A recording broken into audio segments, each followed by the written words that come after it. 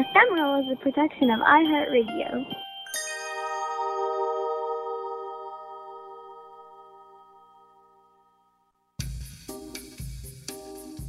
Last episode, we traced the rise and fall of the video rental store with Dan Herbert, a professor of media studies at the University of Michigan and author of the book Videoland, Movie Culture at the American Video Store. Today, we're going to take our own field trip to an independent video store that, despite the ever-changing media market, has continued to thrive in its local community. Later, the Ephemeral team will chat with two of our favorite podcast hosts, Lauren Vogelbaum and Annie Reese of the podcast Savor, about some of our best video store memories. But first, a few more words from Dan on the ephemeral experience of selecting a movie from a wall of titles. One of the things that I think was awesome about video stores is that they put things into shelves and aisles, and that those shelves and aisles had a logic that spatialized a bunch of notions about taste and value related to movies. What I mean by that is that they put labels on them like action or adventure or romance or horror. Different stores created these categories to lump movies together, and they put that into a physical space, or there was a physical space associated with that category. Just the same way you walk down an aisle in a grocery store, and you're like, oh, this is the space with baby food and baby diapers, and now there's pet toys. What's that about? I just think that retail spaces are really interesting in general, and video stores were interesting because of the way they clumped things together. At the corporate stores, like Hollywood and Blockbuster, generally those stores put things into very broad, generic categories because those stores were really driven by new releases. So the biggest section of the store was not based on a genre or a commonality among the movies, but rather the temporality of the release. The kind of broad categories found at a corporate store imply a kind of openness and a kind of democratic attitude toward individual tastes, that you didn't have to know much about a movie or about the history of movies or about film art or aesthetics to figure out where you should be in the store to get what you want. And then with independent stores, you find all sorts of quirky categories. Sometimes these are kind of because the person is educated about film history and film art. Sometimes it's just because there was like a quirky video store owner, right? So like various small town stores had these great sections like movies with people with mustaches or like Valentine's Day's movies. So like a subcategory of romances, right? Whereas the corporate store had everything in these big umbrellas. The independent stores generally find more sections and more kind of fine-grained criteria for putting movies together. And then there's those stores that really went to town, being very particular about why some movies were in some sections, and they have tons and tons of sections. So it's not just a matter of putting things into like documentary, but you have subsections for historical documentary, political documentary, concert films, etc. And then foreign films might be divided by country, by director, or by both, right? Those kinds of stores display in physical space a kind of more formally educated approach toward film. Not necessarily a better education, just a more formally trained. It's like, oh, somehow we should all think about where a movie came from, what country, and we should all think about what director. That isn't necessarily the case. But if you've been to film school, that is the case. So those stores are a little, I would say, less democratic because you can't navigate those spaces unless you know, one, that directors matter and that countries matter. And two, you have to kind of have a more kind of intellectual rather than emotional approach towards selection, meaning that it's like, okay, if I want to feel scared at 8:30 p.m., that might mean me actually going to the documentary section or getting something by Louis Buñuel. Those are the three categories. Is like the corporate store with its bland, general, emotion-driven, generic categories. The indie stores that were often quirky and had more sections, and those sections often revealed kind of the oddball thinking of the individual owners. And then there's those specialty stores that really did organize things according to a very kind of formal and formally educated approach toward film history and film art. But everything came to a head at the checkout counter. Rather than appearing like a movie concession stand, early video store checkout counters looked like hardware repair shops, because that's really what they were doing, is they were renting these tapes and these VCRs. With 3 paid rentals from Blockbuster Video, get a free 2-liter bottle of Diet Coca-Cola. And then, Blockbuster and other stores like that really did transform the checkout counter into a movie concession stand. So you weren't just getting the movie, but, all of the kind of things that we attach to movie consumption from movie theaters. Candy, soda, whatever, things like that. The checkout counter is this kind of amazing space in general because all of that contemplation, wandering, browsing, selecting, discussing, all of that gets kind of condensed down to this business transaction at the counter, right? So on the one hand, there's the clerk, and maybe the clerk is somebody that you would talk to and make recommendations back and forth. Maybe the clerk isn't that kind of person, but in the end, it's a business transaction. It can be fraught because it is a business transaction. Like, do I have late fees, right? Like the number of times people are surprised by having late fees or feign surprised by having late fees. Like, oh no, I had no idea. And then the bizarre negotiation that would happen between the clerk and the customer of like, well, you owe $30, but I guess, I can let you off for 15. It's like, what do you mean you're going to let me off? You're not a cop.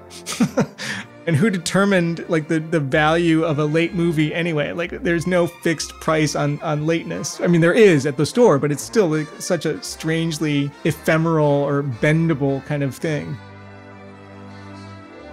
Here in Atlanta, we're fortunate to have Videodrome, a rental house that's continuously operated since 1998. Videodrome exemplifies much of what Dan values about the in-store rental experience.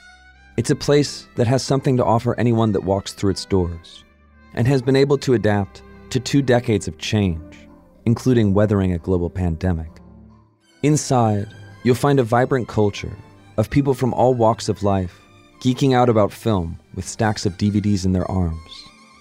Owner Matt Booth and the proprietors of Videodrome were gracious enough to invite us to chat about their history, take a look around, and point microphones at unsuspecting customers.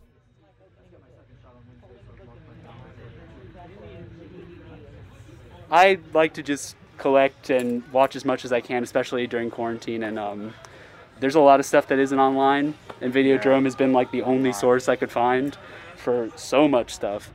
There's this myth that like in the age of the internet, like you have access to everything, on there, but it's not. It's just we have about somewhere between 30 and 40,000 movies, and like if you take Netflix, Hulu, Amazon and combine their entire just film libraries, not counting the television, I think it edges out to like 9 or 10,000.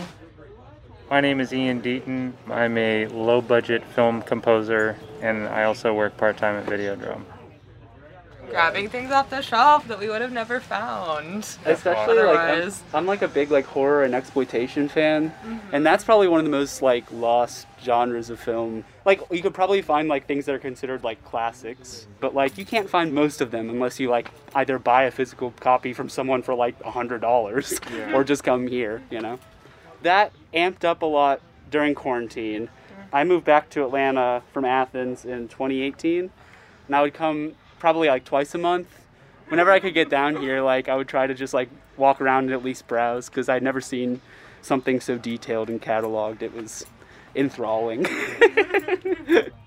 Any kind of physical storefront in like this era is kind of like practicing a tradition or routine in a weird way, especially something like a video store. It's like a reflection of something maybe people associate with the past, but like actually has a lot of usefulness.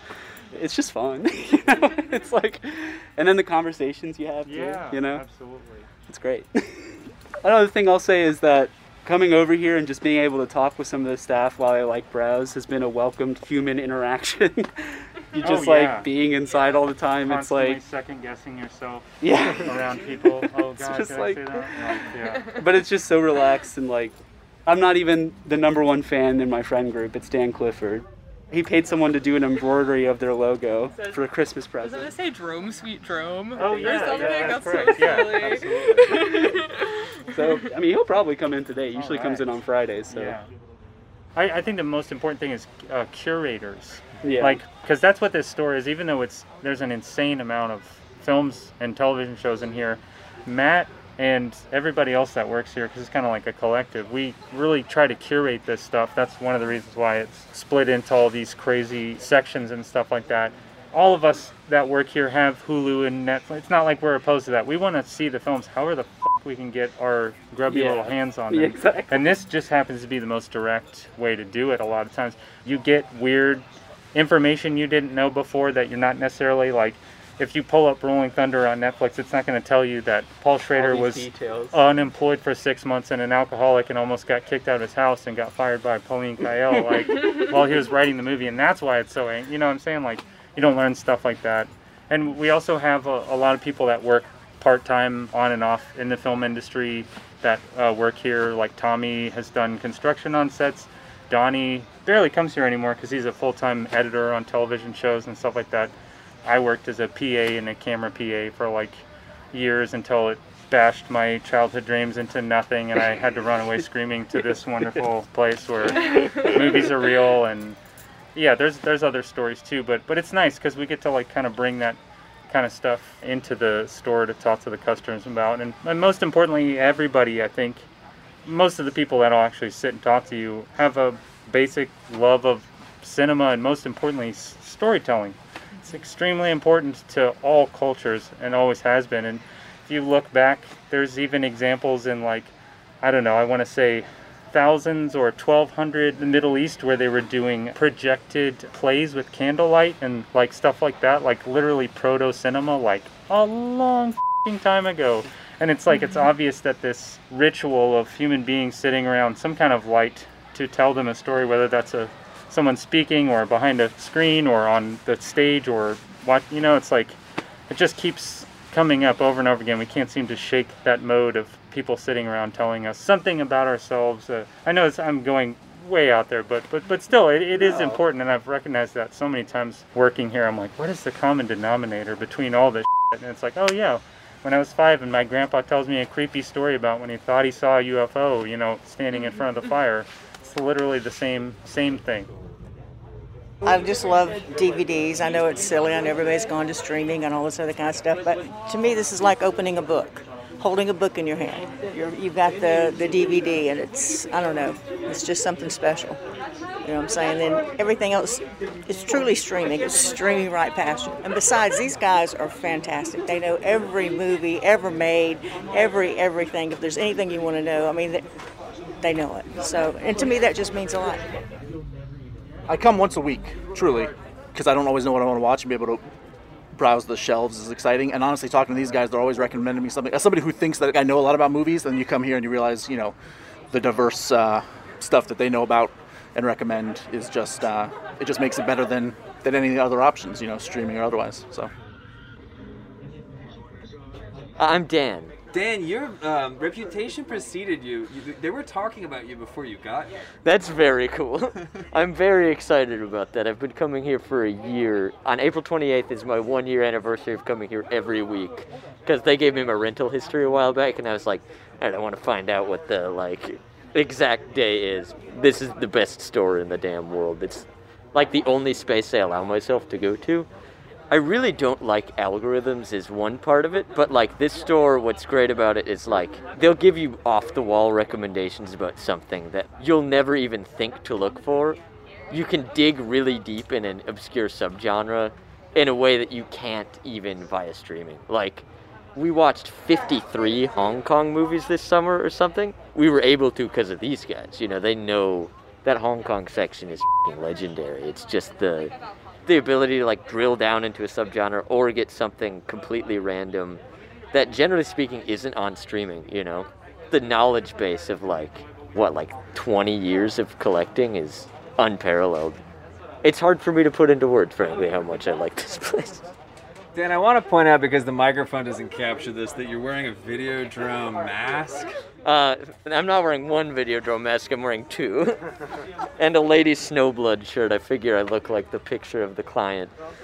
Oh, and a cassette tape earring, too. Oh, yeah. It all tracks. I'm Will. Will? This is Emily. I'm Emily. Hi, Emily. Hey. And you've been coming here for what, like the last year? You've been coming longer? Been coming before, like, we had our pretty much day-to-day ritual. Yeah, probably about 2 or 3 years now. Yeah.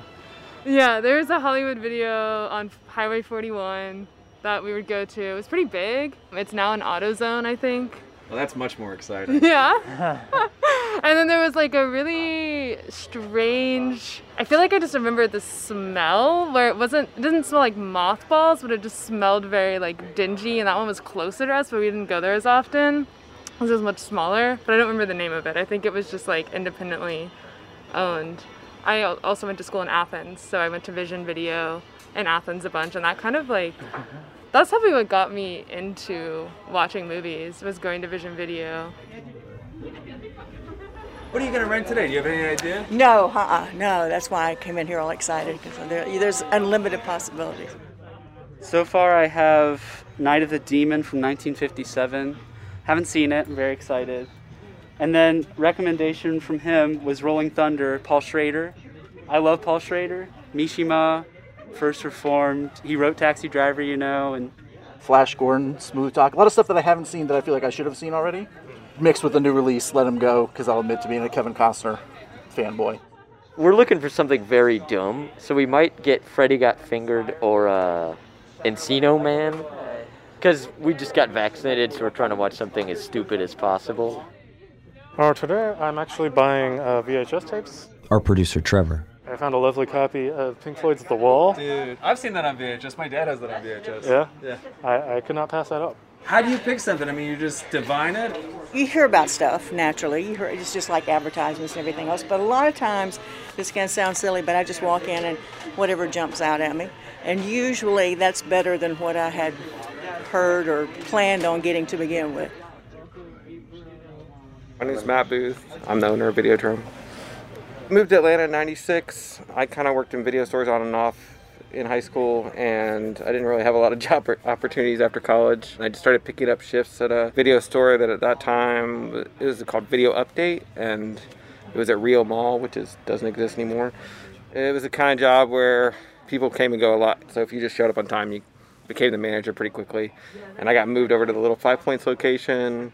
I wasn't the head person at that store, but I was a manager, and I just got to know people in the neighborhood and realized it was the kind of neighborhood that like people were looking for more than just what corporate stores were. And that was like the heyday of video stores. That was like 96, 97. They were so common at that time.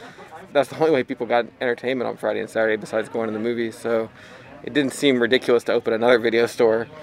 I had a friend at the time who also worked at the store. His name was Jeff Sutton, and we just started looking for locations, and we convinced the landlord here in the summer of 1998 to let us have this space. And we took a combination of our own VHS collections and what we kind of drove around and scavenged. Had a decent amount of money to put some orders in and started the store with maybe like 5,000 VHS.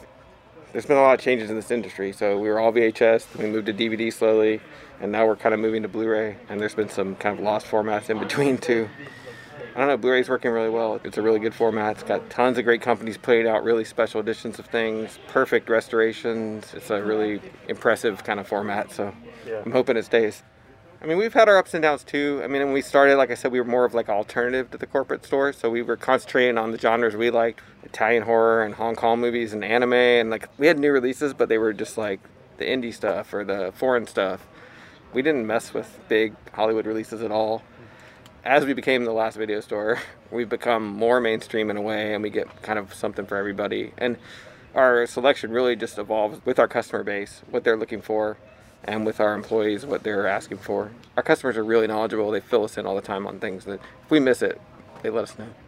And I put a great stock in like personal recommendations. So for me, sitting around and talking to customers all day about what they're watching, what they like, they've turned me on to so much stuff. You know, it's not just me turning them on to things.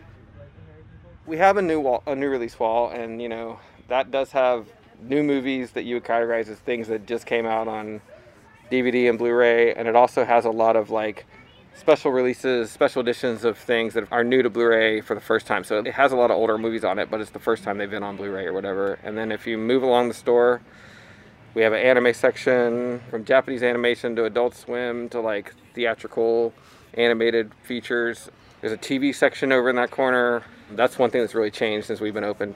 TV was terrible when we first started, and now that whole genre has gotten better. Then it kind of moves into some foreign stuff. We have like a Scandinavian section, Eastern European, German, Spanish, South American, Central American, Italian, big French section with some of the big French directors carved out. Sort of kids section, and above that there's like a young adult section that has like the Harry Potter and the Star Wars and that kind of stuff too. And then when you go around that corner, there'll be like a Japanese section, which is sort of mainstream Japanese movies, and then a classic Japanese section that has more like Kurosawa, and then a bunch of samurai and kind of Yakuza movies. Southeast Asia, some of the countries that don't have a ton of movies, but we have a half a shelf or so of each of those. Huge range. Yeah. So much. Yeah, Taiwan is big now. There's a bunch of great Taiwanese films.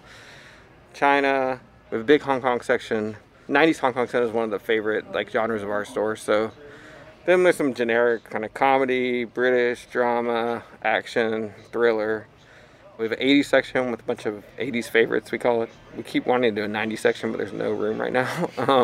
But we're getting to that. We only have room for about 45,000 movies in this whole store. And some of that is multiples of certain, we might have 5 copies of certain things. So that's actually one of the things we're doing now to make more room for Blu-ray. We have about 7,500 Blu-rays right now. We're going back, pulling some DVDs that we had 3 and 4 copies of that we don't need 3 and 4 DVDs of that anymore, dropping down to 1 or 2. We just only have the shelf space for a certain amount of movies. So yeah, it's usually anywhere betwing 40 and 45,000. You want to see?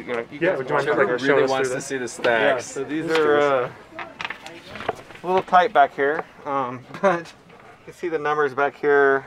They go somewhere into the 30,000 back here.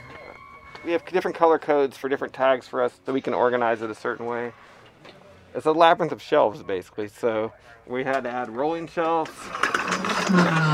We've had to add shelves on top of shelves. I don't know, it's just a system to get as many discs in here as possible. They were originally built to hold VHS. The newer shelves don't have to be as big because they hold DVDs and Blu-rays. And then you've just got every title in like a generic case with like a serial number you made up and the title of the movie like handwritten on the outside of it. Yeah, it's not the Dewey Decimal System. It's basically every movie in the order that we got it, essentially. Nice. That it came into the store. Yeah, when you're talking about new movies, like this is a desk, this is a small desk we used to work on stuff. This is the movies that come out next week. And you've got your glamour shot of Tommy Wiseau looking over you. Yeah, he was here one time. He signed his movie for us. Really? Yeah. This is where we've been collecting VHS that we sell. I like set up appointments with people that come and buy VHS sometimes, or we have it on the floor. We've had some VHS like events where we've sold VHS at events. For us, we just want to be a part of the community. We want to be part of the film community. We like to put on screenings. We like to do events at like bars and restaurants. We like to have people in the store. And as long as we have customers and they're into us, we'll be here, essentially. Thanks a lot. What's the podcast It's called Ephemeral. Ephemeral? Oh my God, are you know for it? real? Dude, I love your podcast. Oh, thanks, Y'all just man. like, wait, holy shit, I was just on Ephemeral? No, Not 'cause yet, but you will be. I was literally like 2 days ago looking up to see if y'all were doing new stuff. I mean, like, I feel like I just walked on the set of a Wong Kar-wai movie accidentally or some shit. Like, wow. Encino Man, that's another extremely stupid movie. 90s Pauly Shore, one of the best Pauly Shore movies. Damn, yeah, I've never seen it. Oh man, it's so...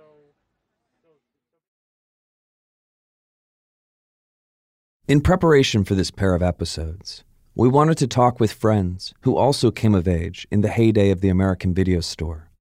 Here, Annie Reese of the podcasts Savor and Stuff Mom Never Told You, and Lauren Vogelbaum of Savor and Brain Stuff, join Ephemeral producers Trevor Young, Max Williams, and myself for a roundtable discussion on growing up with movie stores.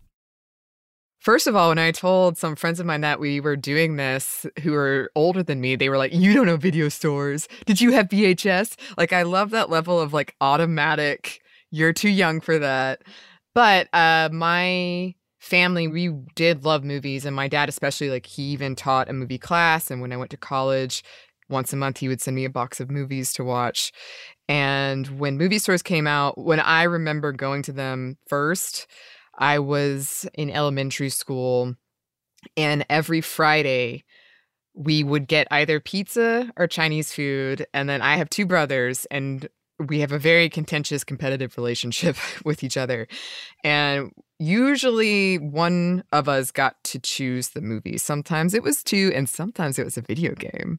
And I grew up in a really small town. So there was an option in town that was like 15 minutes away, or there was a Blockbuster, which was bigger and had more options, 30 minutes away. So we usually did that only once a month. And we typically went to the one in town, which had, I love it, it was like a year behind and everything.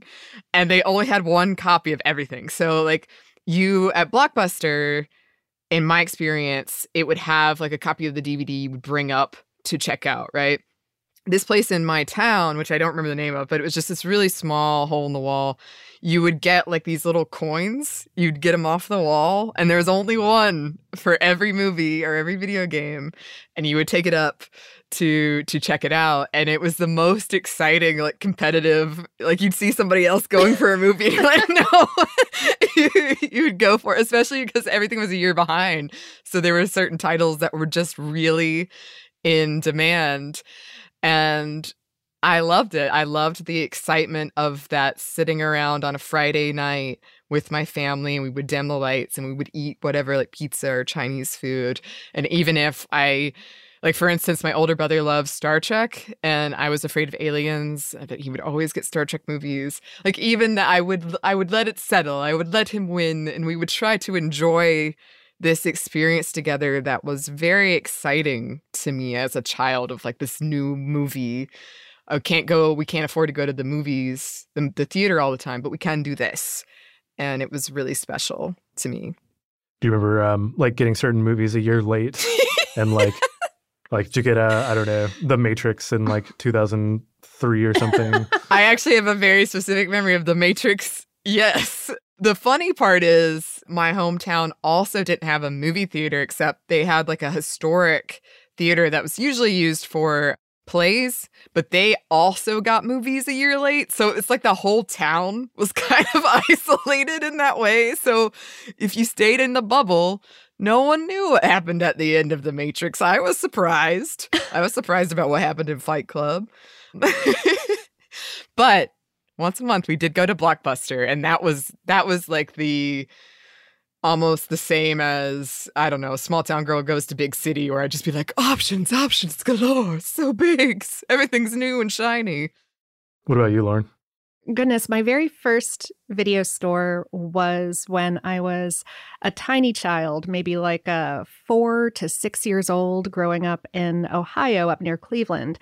And down the block from my house, there was this little corner market that I believe was named Bordenarrows or Bordenarrows.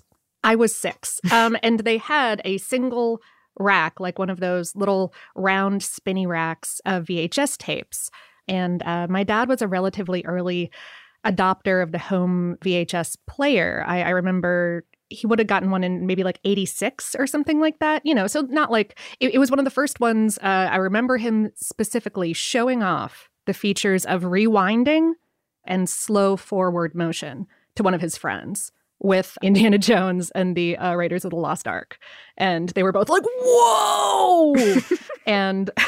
But so Bordenarrows had this like one rack of VHS tapes, and I occasionally would get to pick one out. And every single time I got Disney's Robin Hood, to the point that my mother had to sit me down and have a very earnest conversation with me about what renting means and about how much it cost. And I think that was the end of my reign of terror with Robin Hood from Disney and all those sexy, sexy foxes. What kind of store was it? What was it, like kind of like an indie store where there wasn't a lot of selection like Annie was talking about, or?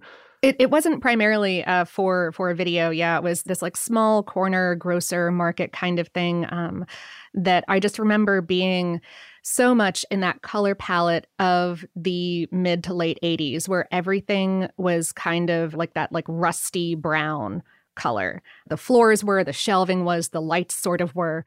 I was always excited because they had like the cool bubble gum, like Big Chew and stuff at the checkout. Not that my mom let me get bubble gum, but I was like, oh man, I could pretend I used chewing tobacco. Like what? Like, why was that a thing in my brain when I was 6 years old? But yeah, it was extremely limited selection. I'm not sure, other than Disney's Robin Hood, what I would have possibly been interested in at this place. Yeah, it reminds me, and I sometimes forget this, like they used to have like little video rental stores like you're describing, and like grocery stores and like gas stations. Yeah. Yeah, this one was just a little privately owned place. You know, you could pick up, I don't know, SpaghettiOs, dry goods, stuff like that. And yeah, pick out a videotape. Yeah, actually, a couple years ago, I was hiking near like an hour away from Atlanta, and I went to an Ingles, and I was delighted that they still had video rental. And I was like taking pictures, and the people working there were like, what's wrong with you? It's a video rental. I haven't seen this in forever. Yeah. When I got older, and we moved to South Florida, it was kind of, you know, that early 90s boom of video stores when they were making the transfer over into DVD. And so that's when I started going to like a Blockbuster and stuff like that. And yeah, lots of memories similar to what Annie was talking about with her Blockbuster experience, with just, you know, like walking in and you get that gust of just pure plasticine in the air. And there's just all the bright and shiny displays everywhere. And they all really want you to watch, I don't know, Silence of the Lambs or whatever it is. And they've got 98 copies of that one DVD. And then, I don't know, when you're like a little goth high school weirdo, you just kind of like shuffle quietly over to the horror section and look through, because you couldn't Google anything, you know. And so it was either what you knew about at the time or what you could glean from the box art and like the fonts and like whatever terrible marketing copy was on there, whether or not you really wanted to rent Candyman or whatever it was. Alex, your turn. All right, well, maybe Max and I can tag team it, because I don't know if you all know, but Max and I are flesh and blood brothers. Yeah, we're related, if you guys didn't pick up on that. I can't even tell the difference between you two. So, yeah, I mean, I think our video store experience is probably about the same. In our town, I mean, we weren't too limited. I mean, we had a Blockbuster. We had 2 Blockbusters and a Hollywood Video, actually. What? So, I don't know what. We had 2 Blockbusters, and our house was equidistant between them. You know, I remember in Royal Oak, Michigan, in the town when we were real little, before we moved down south, going to, I don't know what the video store was there. It was an indie video store there, but and that would have been the early 90s. But I remember going there, similar to both of your stories. Max, you're gonna tell this, aren't you? No, I got it. Yeah, my parents would be like, "All right, Alex, you pick a video. Max, you pick a video." Max is a little younger than me, and Max, there was a series of videos then, like 30-minute educational things called Road Construction Ahead. And each episode of Road Construction Ahead would focus on like a particular like piece of road construction equipment, like the backhoe or the crane or you know, the bulldozer. And I remember my parents bargaining with him, being like, "Max, we've seen this. We've seen Road Construction Ahead bulldozer already. Do you want to watch this cartoon?" And he would be like, "Road Construction Ahead." Be like, "Do you want to watch like this film, Road Construction Ahead?" And so we just rented Road Construction Ahead for Max every single time we went. And then eventually my parents bought the whole series after they had, you know, sunk their life savings into renting it from this indie store. Well, that was the least surprising thing I've encountered today. Yes. I mean, I'm a person that when I really like something, I just, you know, why change it up? I mean, Road Construction Ahead was amazing and I would love to trace it down. But yeah, I mean, I was trying to think of the name of that video store as well. Like I was sitting here because I was planning to tell that story as well, but I just cannot remember that. But I do remember because, you know, as Alex said, there was 2 Blockbusters equidistance. And this is by the time we moved down here to Atlanta, which I was, 6? And I think Alex you were, 8, 7 when we moved down here. So we were both pretty young. Like one of the Blockbusters, it was like 0.1 miles closer. That was it. So that's why we went there. But there was one summer, it was when Alex was getting his learner's permit. We got a like unlimited pass, so you can get as many movies as you want from that Blockbuster. Like you could have 2 at a time, but you could watch them, return them, watch them, return them. And so we would go like honestly like twice a day, 3 times a day sometimes, just we just sit. It was over summer, just watch movies the entire day. And we watched virtually the entire selection. And I'm trying to think of some of the movies we watched, because we watched some terrible movies. I remember spending like an afternoon watching a like Stephen King 4-hour like marathon movie. And I was like, oh, it was bright outside. Now it's dark. That's how we spent our day. That's how we spent our lovely summer day. Occasionally we get something like really good, but I mean, I think the coolest part about it was like by the end of the summer, like everyone, like I guess probably like the manager there or floor manager, whatever, like he knew us and he's like, oh, you guys should watch this movie. Kind of similar like how like our trip to Videodrome was, where it's like, hey, you should watch this movie, but to a very much a lesser extent about it. So obviously I think of Road Construction Ahead, and I knew Alex would tell that story because he's my older brother. But yeah, I really think about that summer. I guess I don't remember what year it was, but when we literally were just at the Blockbuster every day. So the other person that I would go to the video store with was my friend Michael, who's been on this show before. And Michael's grandparents are Jehovah's Witnesses, and his grandfather's an elder in the Kingdom Hall. And I don't know what connection this has, but it had some kind of connection. He always had coupons for stuff. He always had so many coupons and gift cards that he got through some connection at his Kingdom Hall. I don't know why, but so he would be like, you kids stay out of trouble. This is Papa is his grandfather's name. You kids stay out of trouble. Go to Red Lobster tonight and give us a $50 gift card to Red Lobster. And he always had Blockbuster coupons where you could take a coupon on and rent a movie with it. And so Michael and I would go at least twice a week to the Blockbuster, the other one in Dunwoody. And we didn't know the people in the store there. And we were little, 16-year-old, 17-year-old cinema snobs. And we would go there and argue about films with the people behind the counter. Between those two, that's where I watched all of my movies in my formative years. Can I ask, did y'all want to impress the people at the counters of these stores? Or for me, it was kind of an adversarial relationship, because I thought I was so much cooler than them. And so whatever they thought, I was like, oh, well, I'm glad you didn't like this one. But did y'all have the opposite experience? I think it was kind of adversarial, to be honest. Yeah. I don't know. Maybe it was different for different guys. I wish I remembered them all a little bit more. Let's see. My video store experience growing up was kind of twofold. So I grew up with split custody between my mom and dad. Mom was in Austin, which is where I primarily grew up and lived. And then I would visit my dad who lived in Dallas. So when I went to Dallas, my dad and I would go to all the chains like Blockbuster. So that was kind of our thing we did when he had custody of me every other weekend or whatever it was. And then in Austin, it was a little bit more of a cinephile town, I guess. So it was much more of a cultural institution kind of a thing, having a video store nearby. And the big one in Austin that we would go to was called I Love Video. The love part being a heart on the sign, which I'm sure some people have seen before because it's somewhat iconic, I guess, at least amongst video store aficionados. So I Love Video was the really cool one that my mom would take me to. And there were always people with green hair, and wearing hippie outfits there. It was that kind of place. And it was laid out really cool. There were toys everywhere, hanging from the ceiling by string, like Godzilla's. It was neon lit on the inside. It was really just a neat, hip place to be, I guess. So a lot of my video store experience growing up was also a cultural ushering, it was this is Austin culture right here incarnate in this little store. And if you want to grow up to be a true Austinite, you have to absorb this. So I guess in my mind, it was also kind of a place to find identity, a video store. I can't imagine it's exactly the same for everybody, but I think everybody, at least to some degree, can relate to that, you kind of found out who you were a little bit in a video store, whether or not you wanted to. When you got to Atlanta and went into Videodrome for the first time, did it feel a little bit like coming home? Yeah, you could say that. I think Videodrome here in Atlanta does a really good job of capturing that same energy I was talking about, this love of movies and making everything seem really hip and cool around seeing and renting movies.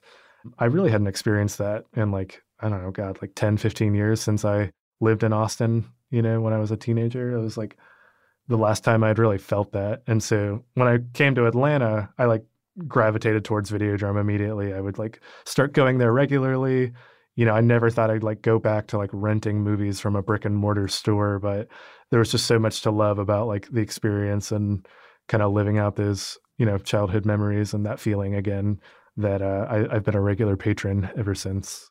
Yeah, same. When I moved here, I moved here like 15 or 16 years ago now. And so Blockbusters and Hollywood Videos and all that were still open.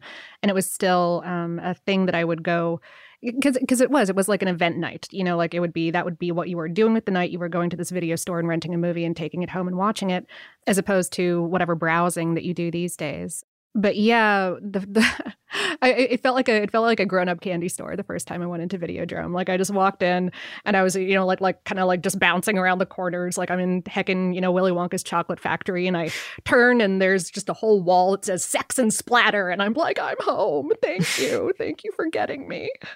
Yeah, it's interesting. When we did the tour, I think one of the things most people really enjoyed about it was like getting to have conversation, there, like about movies and be around other like-minded people about film and cinema, and just like be able to like hang out there for 45 minutes, chit-chatting about whatever.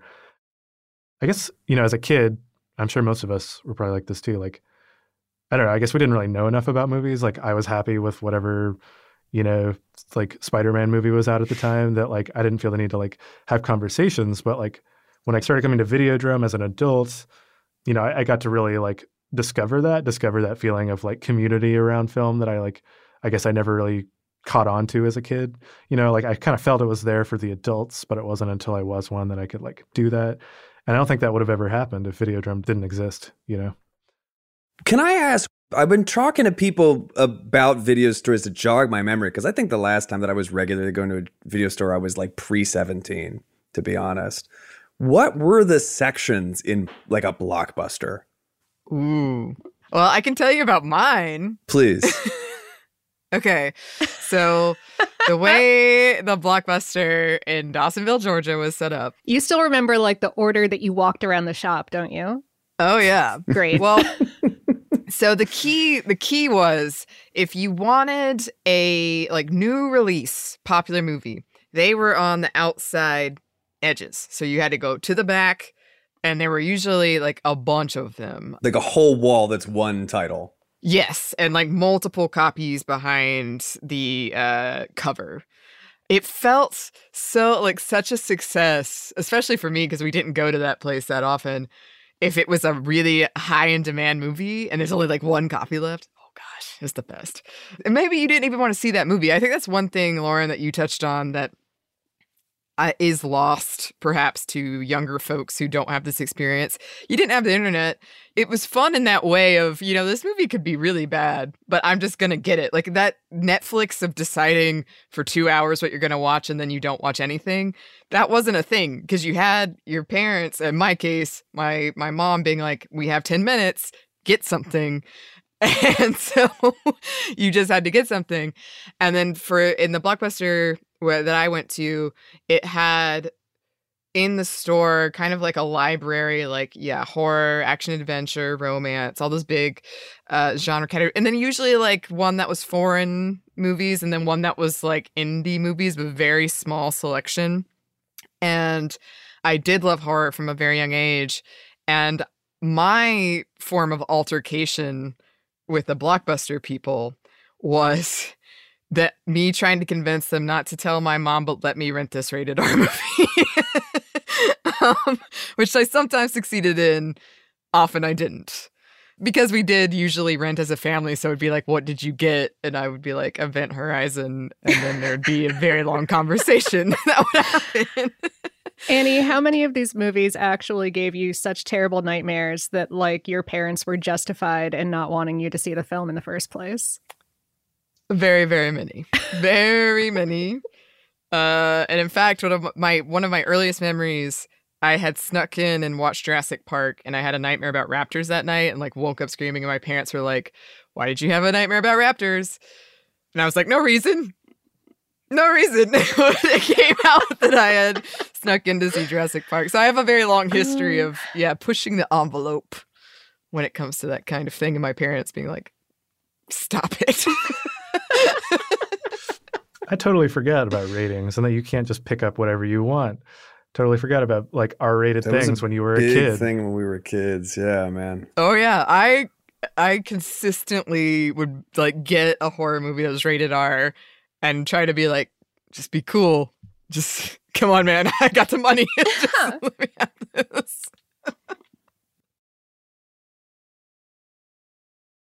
Annie, one of the things you had talked about that I also wanted to talk about was the experience of like checking out and how like magical of an experience that was, not only because you're getting this thing, but also because they had so much cool, like, I don't know, merch and stuff, you know, like you had like the candy, sometimes they had like toys behind the counter, they had like plushies, you name it. And that was always a really fun thing for me.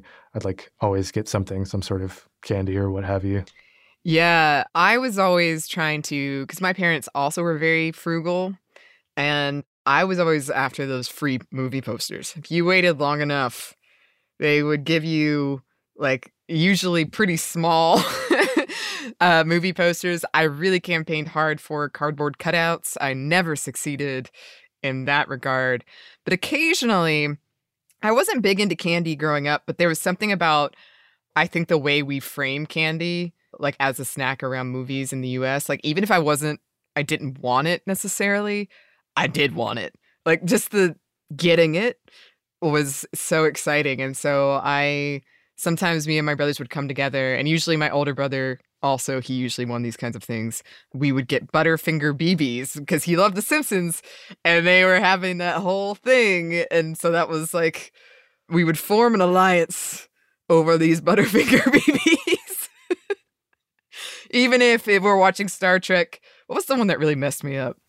Wrath of Khan. The one with the Picard. Was it one of the new ones? Yeah. Nemesis. Right. I was about to say, yeah. Some Tom Hardy right there. Yeah, Nemesis is the one where Tom Hardy plays Patrick Stewart's twin. Right. Is Tom Hardy in it? Tom Hardy's the villain. I blocked that movie out. He plays Captain Picard from the past. But also, just the experience of getting that movie was exciting. Like having that, because a lot of times I did use my own money and I would check it out, and just being like proud of being able to do that, but also excited of what's this night gonna be, and what if I love this movie as much as I love Hocus Pocus and it changes my life, like that, like the possibilities in front of you when you would get a movie. And I was somebody who loved libraries too, and that was a very similar experience of like, I'm so excited about this that could really, really charge my imagination and perhaps like change how I view things, or be something that I love potentially. So just that experience on top of the Butterfinger babies. I tell you what, I've asked like 3 friends just about their video store, video stores growing up and whatever, and the first thing all of them mentioned was the candy. Huh. I had forgotten all about it, but there was like candy in like very large quantities, like large portions of candy. Or even if it wasn't large portions, it was in like the movie-sized boxes. So it seems so, and they're all in these like day glow colors, especially in the 90s, and so bright and big and so in your face with the marketing. Because I'm sure that like in a movie theater, the upcharge on those is tremendous. So it's really worth their while to push it on you. I never had any pocket money as a kid, so when I would go and have a sleepover and have these video store experiences, I was never buying candy there, but I could usually the video stores were in like a shopping center with whatever the shopping store of the day was, and I could trick them into being like, hey, can we go over to Publix and get some popcorn and candy? Yeah. Oh, those checkout lanes. That was what a gambit of willpower. It was terrible. Oh, and it was a queue too, where they made you walk through a queue, whether or not there was anyone in line. You couldn't just walk up to the counter. You had to go through a little zigzag structure that they had set up with cordons. Yeah, only the fanciest in Hollywood video. What did the Blockbuster look like? Was the carpet blue? I want to say, yeah, everything in there was that iconic like blue and yellow, those like power colors, like you're in the middle of a superhero title sequence. I remember everything being kind of like polka dot carpet. It's like that really like flat, thin carpet that's like basically like concrete. Mm-hmm. And it was like kind of like, I don't know, weird, crazy, like when I think like 80s design, like Saved by the Bell, kind of like spotty, squiggly designs on the carpet. Yeah. That's what I remember it looking like. Well, the one that was the small one in my hometown was really haphazardly put together. It was like, imagine a really sad linoleum office and just like not very small. And the shelves didn't have many options to choose from. But I forgot to say there was an ice cream store in the back. Ooh. So on special days, could go back to talk to Dan and get a scoop of ice cream. And that was a good day. That was a really good day. My next question for the group is kind of just when you kind of notice that like video stores are going out of style, and if you ever really like consciously thought about it, like I never go to video stores anymore. Like, were you happy to embrace like things like streaming and Netflix and didn't really lose that much until, I don't know, you were an adult and had to think about it, if that makes sense? Our family was on the Netflix DVD rental plan very early. My dad, was on Netflix right away.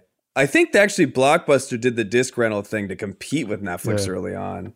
Yeah. And then, I left home when I was 17 for college, and I went to film school. And so I remember having to watch very specific films a lot. So I had a Netflix rental to get these films that maybe Blockbuster wouldn't carry.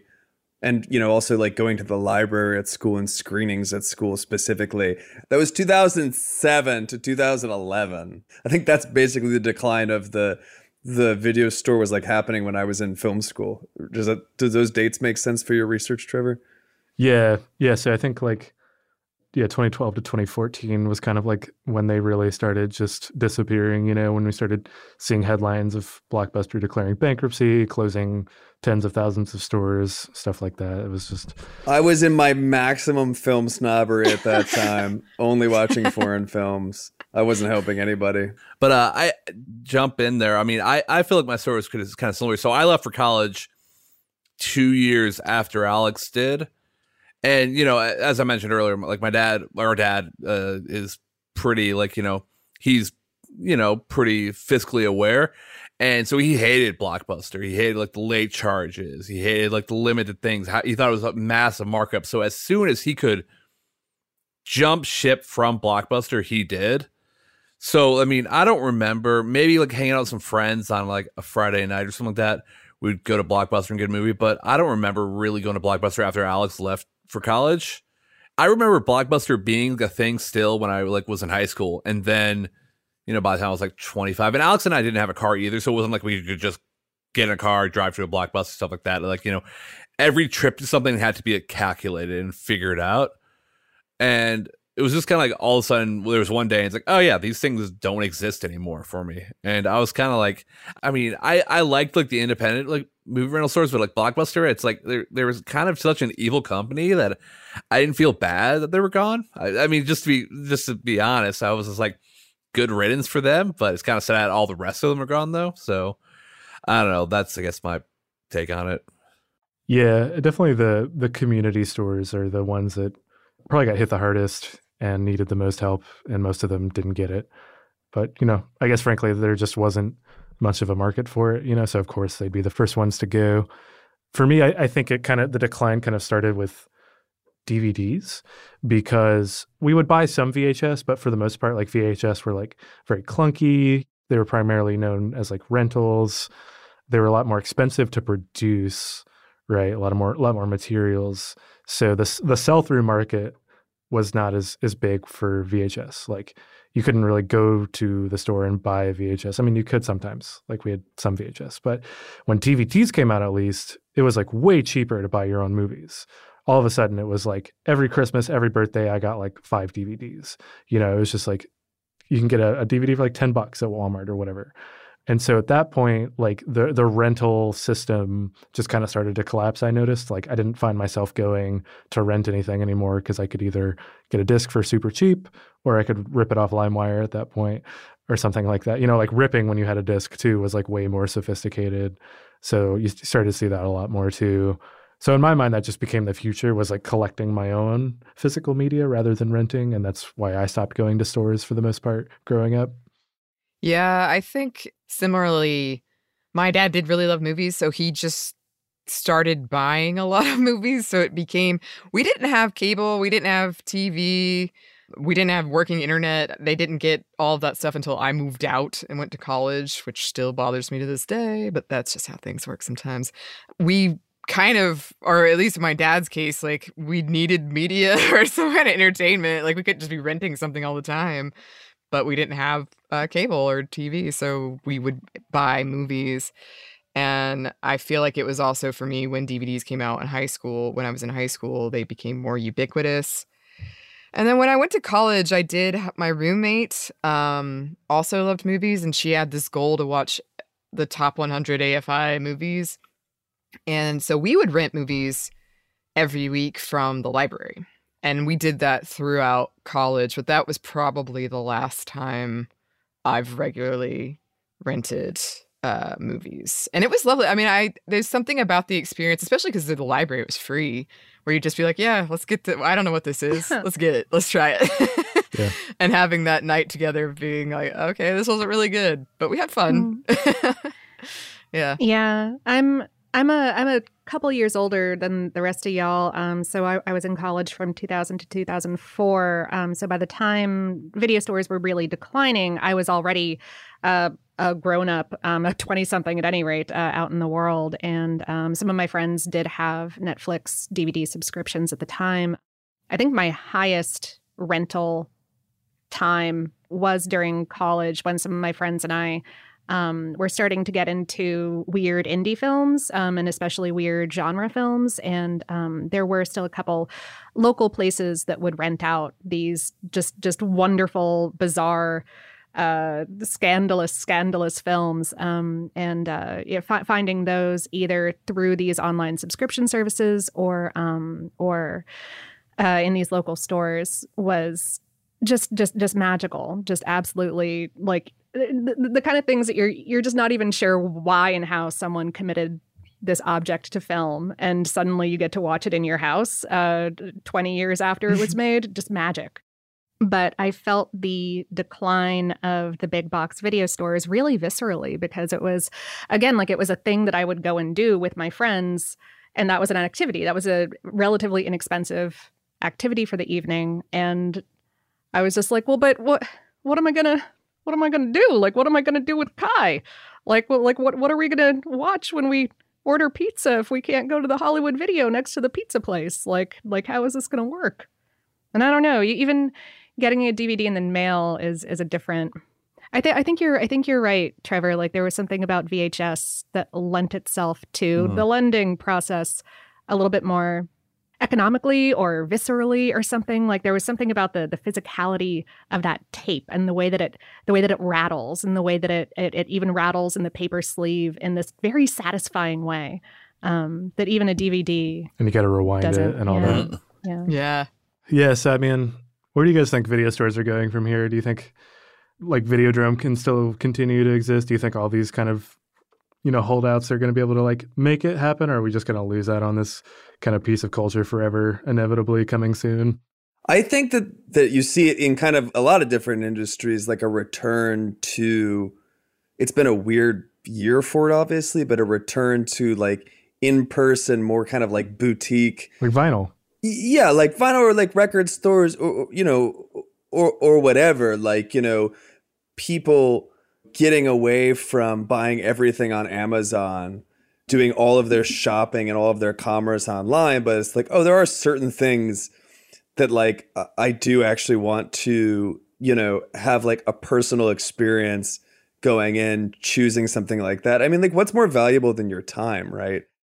People, this is a little bit of a long-winded of saying, but like some people might do it with, fashion or something. Like you don't want to buy your stuff online. You want to go into an actual physical store to do it. Like if like your thing is watching movies, and you don't have to be a cinephile or quote unquote to be that person, right? But like if you like watching movies, then like there's certainly a particular drive to go into a place where you can do it the most conscientiously. Yeah, I think so. I don't think they'll ever come back to like when the heyday of when we were experiencing them, But I do feel like there's been a return in a lot of ways. People have expressed, like, what is that called? Entertainment fatigue, when you have way too many streaming options and way too many things. Like the reasons we flocked to things like Netflix, which is convenience and it's just right there. I think that we are realizing, like, yes, that's great. Love it. But sometimes I don't want that thing. Like sometimes I want something else. I want a different option. And so I do think that, I hope that there is a market for smaller boutique stores and people will continue to patronize them and that number might grow.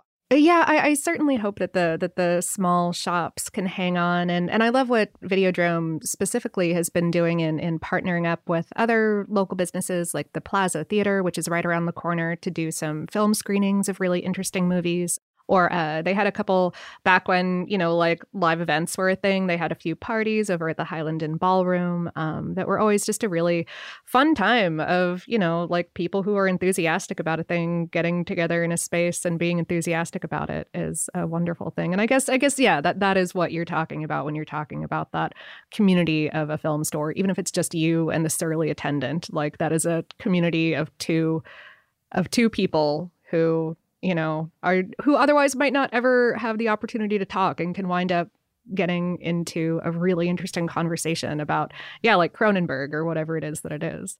Like, I think that video stores that exist now have the potential to go on and that they can get some support because they fill a need in their community, but also maybe especially because they feel like a really rare niche now that there's so few of them. There's such a rarity.